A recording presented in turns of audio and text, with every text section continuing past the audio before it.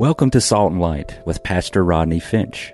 Salt and Light is a radio outreach ministry of Calvary Chapel, Cary. Jesus, speak to me. Open your word and reveal your heart to me. Salt and Light is a series of verse-by-verse studies through the Bible, focusing on its practical application to our everyday lives. Salt and Light is recorded live at Calvary Chapel, Cary in Apex, North Carolina. Stay tuned. At the end of the program, we will give you information on how to contact us, so be sure to have a pen and paper ready. Today, Pastor Rodney will be teaching from the book of Exodus, chapter 22. So grab your Bibles and follow along. Now with today's teaching, here's Pastor Rodney. We got radio and TV and CDs and DVDs and Bible teaching and cable and the Gospel Network and Word Television and TVN, and you get the point. And we got all these Bibles. They got a Bible for everyone. I mean, women's Bible, morning women's devotional, afternoon women's devotional, just came from the mall women's devotional, evening devotional for women. They got the men's Bible, the Brother Ballhead men's Bible. I have that one. They got all kinds of Bibles. I mean, you get the point. They have so much information. We've got so much teaching. We have gotten so much knowledge. Listen, with knowledge comes responsibility. And you need to know that. And so learning the scriptures and getting all this knowledge and not doing anything with it, that's why the Bible tells us to be ye doers of the word and not just what? Somebody help me. Thank you. Not hearers only, because that's a problem. Hearers only, you're just storing up knowledge. With knowledge comes responsibility.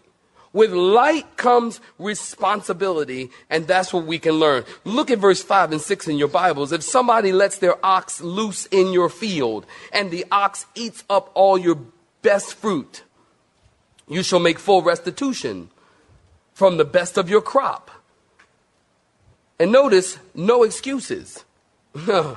You shall make full restitution from the best of your field and the best of his own vineyard. This is a law, no excuses. God is setting the standard, setting things up, no excuses. We live in a culture that's full of excuses. Everybody's got a reason for why they did what they did.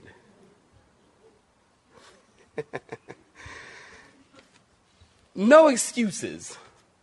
You know, I was thinking about what my mom used to say about excuses. I'm sorry. I can't even say that right now. It's not that bad. I'm just saying it. Well, whatever. Hey, listen to this. No, I'm not going to. All the guys are going, yeah, man, tell us. No. But listen to this. Here are talking about excuses. Here are some real excuses. These are real excuses made by motorists who were trying to explain why they have been involved in accidents. Listen to this. One motorist said, the other car collided with mine without giving warning of its intentions. A pedestrian hit me and went under my car. Here's another one. Listen, I pulled away from the side of the road, glanced at my mother-in-law, and headed over the embankment.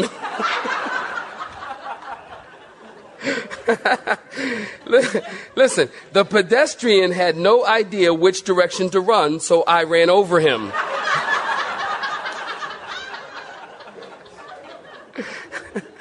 Listen, I gotta move on, but here's the point. Look, take responsibility for your actions. Amen, saints. Take responsibility. Look at verse 6. I got to move on. I got a lot to cover. If you start a fire in verse 6 and the fire sets ablaze someone's field, take responsibility. The fire sets someone's field ablaze. You know, I want to talk about the tongue. I'll say that for next week. We'll talk about that. Matter of fact, chapter 23, we're going to talk about gossip. And we'll talk about the tongue. We'll talk more. Maybe we'll come back to verse 6. Notice in verse 7 and 8. So if your neighbor has something of yours and it's stolen out of his house and you find the thief shall pay double. But if the thief is not found, then the master of the house is to be taken to the judges to find out if there's some kind of conspiracy going on. Verse 7 and 8. Maybe the master of the house faked the theft to keep the neighbor's stuff. You don't know. But notice both parties was to go before the judges, and the judges are to determine who is right. And again, those judges are spiritual leadership. You might want to put in the margin of your Bible, if you're a note taker there, 1 Corinthians chapter 6 and verse 1. And then in verses 9 through 15. So if you're going on vacation, look at verse 9 through 15. Here's the summation. If you're going on vacation, someone needs to take care of give me your attention. Someone needs to take care of your ox and your donkey, and you ask the neighbor to keep it. And if while you're gone, if your animal gets sick or dies, or another animal gets to it and tears it apart, or it's stolen, you get back, and your friend swears that he had nothing to do with it, it was beyond his control, then you're to accept that. Because you took the animal there in the first place because he was your friend. But if he is careless and it's stolen, that's different, and he shall make full restitution. Now notice in verse 13, if your friend says, well, while you were gone, an animal came and tore it to pieces, then in verse 13, are you looking at it? Then you should say, really? Show me a leg. Show me a piece of that animal. If you borrow something from your neighbor and it dies while in your possession, you're to make it right. See, showing a part of the animal is proof that it really did die or that it really was torn to pieces. If you hired a neighbor's ox and it drops dead, you don't have to make good because, as I said, it was a rental. It was hired in verse 15. Now look at verse 16. If a man entices a virgin who is not betrothed, you looking at verse 16? Say amen. If a man entices a virgin who is not betrothed and lies with her, he shall surely pay the bride price. That would be dowry, folks, for her to be his wife. If her father utterly refuses to give her to him, he shall pay money according to the bride's price of virgins. You shall not permit a sorceress to live. Whoever lives with an animal or lies with an animal shall surely be put to death. That's bestiality. He who sacrifices to any god except to the Lord only, he shall be utterly destroyed. You shall neither mistreat a stranger nor oppress him, for you were strangers in the land of Egypt. Underline verse 21. I got to come back to that. You shall not afflict any widow or father's child. We just read it. If you afflict them in any way and they cry to God at all, and God says, I'm going to hear them, and my wrath is going to come, and I'm going to kill you with the sword. Your wives shall be widows, your children fatherless. And if you lend money to any of, circle, my people who are poor among you, you shall not be like a money lender to him. You shall not charge him interest. And if you ever take your neighbor's garments as a pledge, you shall return it to him before the sun goes down. For that is his only covering. It is his garment for his skin. What will he sleep in? Question. And it will be that when he cries to me, God says, I will hear. Why, saints? I'm gracious God. You shall not revile God, nor curse a ruler of your people. Point number 2, we're talking about principles. Here we have the principle of morality, or moral and ceremonial principles. In other words, we just read it beginning in verse 16. If a man seduces a woman and he is essentially, according to verse 16, if you seduce a woman, you're essentially saying, I do. You're marrying that woman. Now, I think that there would be, put it this way, a bunch of guys would think a whole lot differently, think twice about sleeping with that girl if, in fact, this law was still in place. That when you sleep with a girl, you're saying, I'm going to marry her. You're saying I want to marry her and I'm going to marry her. And if he refuses, then he's going to have to pay a dowry's fee. We've talked about that in the past. Why? Because, listen, he has taken her, he's taken her, he's seduced her, he's enticed her, and she is no longer a virgin. Now, if the father refuses to let him marry and say, no, he's a bum, I'm not going to let him marry my daughter, then you got a whole nother set of problems. Because by the time she finds a husband and he finds out she's not a virgin and not sellable, the dowry won't be as much. Now, in that culture, that's the way they did things. Ladies, I realize y'all can't relate right now. You just can't even relate. But that's the way they did things in that culture. A father would collect a dowry or some money for his daughter. But if a guy slept with her and she's no longer a virgin, well, that's going to decrease the dowry. And the dowry was used for a lot of things. It was used for maybe even the daughter's retirement later on in the event that she needed money for something. So the dowry was very, very important.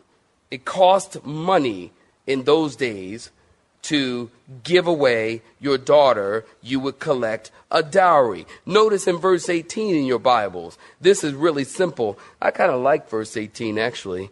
Look at it. You shall not permit a witch to live.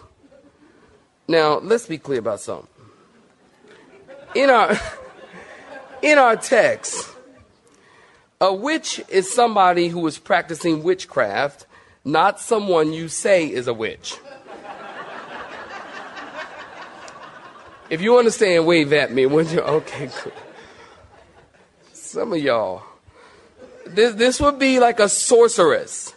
Somebody practicing evil.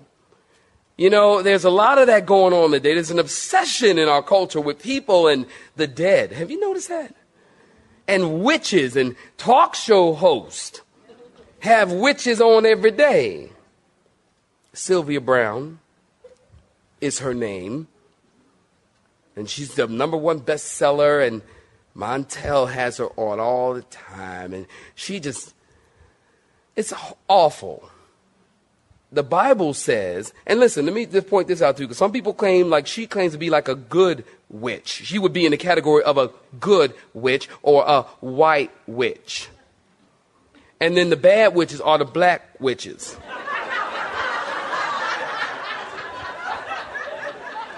I'm going to leave that alone too. Y'all don't want to go there. But you understand what I'm saying? It's true, isn't it? Have you ever heard that? I mean, good witchcraft and bad. Listen, the Bible says you don't allow them to live. And in those days, capital punishment was stoning. So there's no such thing as a good witch and a bad witch. They're all the same under rocks. They're dead.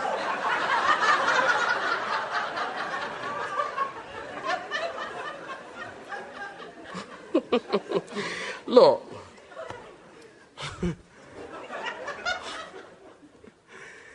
You see, there's no such thing as good witch. It's all evil. Somebody say amen. It's all evil. It's just evil. There's no good witchcraft and bad witchcraft and good evil stuff and ridiculous. It's all evil. And God says, don't allow that. Remember, he loves them so much. He's like all concerned with all these little details. You know, you ever read this chapter and go, what in the world is that? You know what this chapter is about? You could title this chapter, The Grace of God. God could have said, okay, I freed you out of Egypt, now you're on your own. Do your thing, live the best way you can, and hopefully you get to heaven. God didn't say, God said, look, I'm going to help you, and I'm going to spell it out for you, so you don't mess this up. Don't let a witch live. It's not good. And don't find yourself all involved in bestiality. That's sex with animals. That's sick. And don't get involved in idolatry. Verse 20, no idolatry of any kind. And look at verse 21. No mistreating of strangers. I love that because you need to remember that you were a stranger in the land. I like that because I think that describes the attitude that we are to have toward the unbelieving world. Don't forget, Christian, listen, don't forget that you were not born a Christian. You know, so often, we become a Christian. God tells them don't mistreat strangers because you were one time a stranger. Christian, don't forget that you were not born a Christian. Not unless your last name is Christian. And then you weren't born a Christian spiritually. No one was. Everybody at some point had to give their life to Christ. We were strangers away from God at some point. And oftentimes I think we become Christians and we forget. And well, how can they do that? Well, how can they? I find myself doing it. I have to remind myself. I'm like, man, I can't believe, how do they do that? I mean, that's ridiculous. How can they live that way? How can they think that way? How can they act that way? How can they talk that way?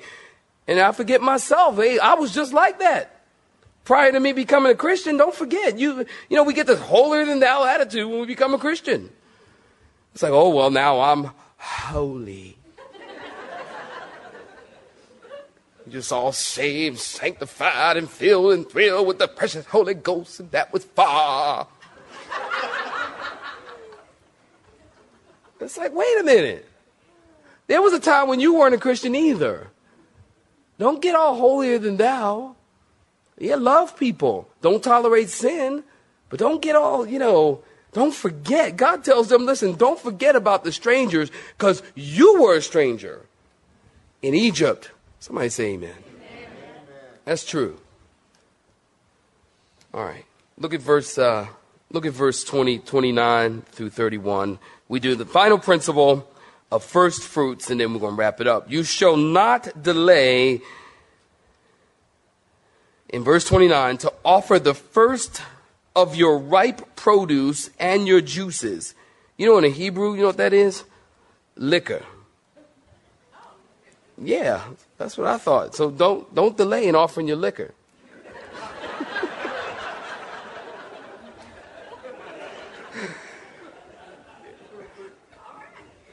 I didn't expect y'all to shout me down on that one and amen, I need in church and everything.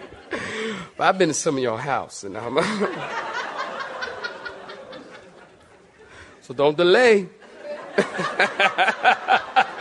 To offer in verse 29 the first of your ripe produce and your juices, the firstborn of your sons you shall give to me, God says. Likewise, you shall do with your oxen and your sheep, in terms of giving it to God, the first one. And it shall be with its mother for oxen or sheep. Leave it with his mom for nursing for 7 days. And on the 8th day you shall give it to the Lord, and you shall be holy men to me. You shall not eat meat torn by beast in the field. You shall throw it to the dogs. In other words, no eating roadkill. Amen. So here we have, I don't have a lot of time to talk about it tonight, so perhaps we'll visit it next time. But we have the principle of first fruits. And of course, Proverbs makes me think of Proverbs chapter 3, verse 9. If you're taking notes, it says, honor the Lord with your possessions and with the first fruits of all your increase. I like that. Paul in 1 Corinthians chapter 16, you fast forward to the New Testament, Paul talks about bringing their first fruits into the storehouse on the first day of the week. The storehouse, listen, was the place of dispersing. So what we have is the idea that we are to give to the Lord, and then the Lord disperses from the storehouse as he sees fit. You give to the Lord, and you let the Lord disperse it as he sees fit. We talked about giving here at Calvary, and we won't do that tonight because I don't have time. But, we've talked about that, how we're to give to the Lord and how we should give to the Lord and how we shouldn't give to the Lord. And then what our heart is to be like once we do give to the Lord. So often we want to give to the Lord and we want to tell the Lord how to spend it. And we shouldn't do that because we're giving to the Lord for God to put it in his storehouse, for God to disperse it any way he chooses. And we're to give to the Lord in secret. I was talking to a pastor the other day, and he was telling me about a Calvary pastor who was telling me about this guy who wanted to give to the Lord. And he told the pastor, he said, I have this check for $22,000. Who should I give it to and where should I put it? I just thought that was awful. I thought that was awful because you don't want to put that in the pastor's mind. Oh, here's somebody, this big giver, somebody that's given a lot of money, you don't want to put that in his mind. And not only that, but you know where to give it. Give it to the Lord. They got boxes on the back wall like we do. Put it in the box. People do that with me here. They come up and go, you didn't take up an offering. I go, no, you forgot to take up an offering, they said. No, I didn't forget. We don't take them. They usually are new. And, you forgot to take up an offering. No, I didn't forget. We don't do that here. Because the box is on the back wall. If you feel led of the Lord to give, then you do so. I can tell you this. God's been faithful to this church. And we never beg or ask anybody for anything, really. We let you know what the needs are. We'll do that Sunday. We'll let you know what the needs are. If the Lord puts on your heart, great. If God doesn't, good. Because it's God's work. He's going to provide for it. God provides for his work with or without you. You better recognize. And I love that about God. He said he owns a cattle on 1,000 hills. God has everything we need. So you don't want to be blowing a trumpet when you give and, it's my check. Just good. Give a big check. Great. Praise God. That paid to the order, Rodney. No. But just, be careful about that. But give to the Lord and let God be the one who disperses it. And then notice in verse 31 as I wrap it up. I like this. It says, and you shall be what? Holy. You see that? In verse 31 it says what? You shall be holy. You see that? I like that. I like that. You shall be holy. I know that's hard to think about. I know it is for me that we are to be holy, and certainly we are holy. I don't really think of myself as holy. I don't wake up in the morning, look in the mirror and go, oh, there's holy Rodney. I know you think of me that way. I don't think of me that way. And God says we need to be holy. We should be holy men. What does that mean? I think 3 things. Would you write this down real quick? 3 things. Talking about holiness, I think this kind of ties in with what we've been talking about on Sunday morning. Holiness, what is that? Holiness is something that is imputed. Amen, saints? Because you understand that idea of accounting, reckoning, imputing. Holiness is imputed. It's credited to you because of Jesus. It's given to you because of Christ. Not only is holiness something that is imputed, but holiness is a process. Listen, holiness is a process. Holiness not only is imputed in a process, but holiness is a direction. It's a direction. Are you headed toward the Lord? Holiness does not mean perfection. But holiness is a direction. Are we moving in the direction of holiness? Youth, young person, are you moving in a direction of holiness? Are you seeking to know God better tomorrow? Are you seeking to walk with God closer tomorrow? It's a direction. It's not perfection, because none of us are perfect. But certainly, we need to be striving for holiness. We need to be moving in the direction of God, moving toward Him, headed toward Him, because we want to look more like Him, because we want to be more like Him, because we want to be more separate for Him, that He might use us. Holiness is a direction. Every single day, a long obedience in the same direction. Every day, Lord, I want to be more holy like you. As I look into the Word and as I come face to face with the mirror of the Word of God in my life, I want to see where God's Word convicts my heart, and I want to change those areas. And I want to be more separate and be more used of you, God. Holiness is imputed. Holiness is a process, and holiness is a direction. And the question we've got to ask ourselves tonight is, are we headed in that direction? You shall be holy men. The idea is, and women, men, humankind, mankind, holy men and women. You have been listening to Salt and Light, a radio outreach ministry of Pastor Rodney Finch and Calvary Chapel, Cary. located in Apex, North Carolina. Join Pastor Rodney Monday through Friday at this same time. For information regarding service times, you can contact us at 1-800-293-0923. That's 1-800-293-0923. You may listen to today's broadcast in its entirety by visiting the media library on our website at cccarey.org.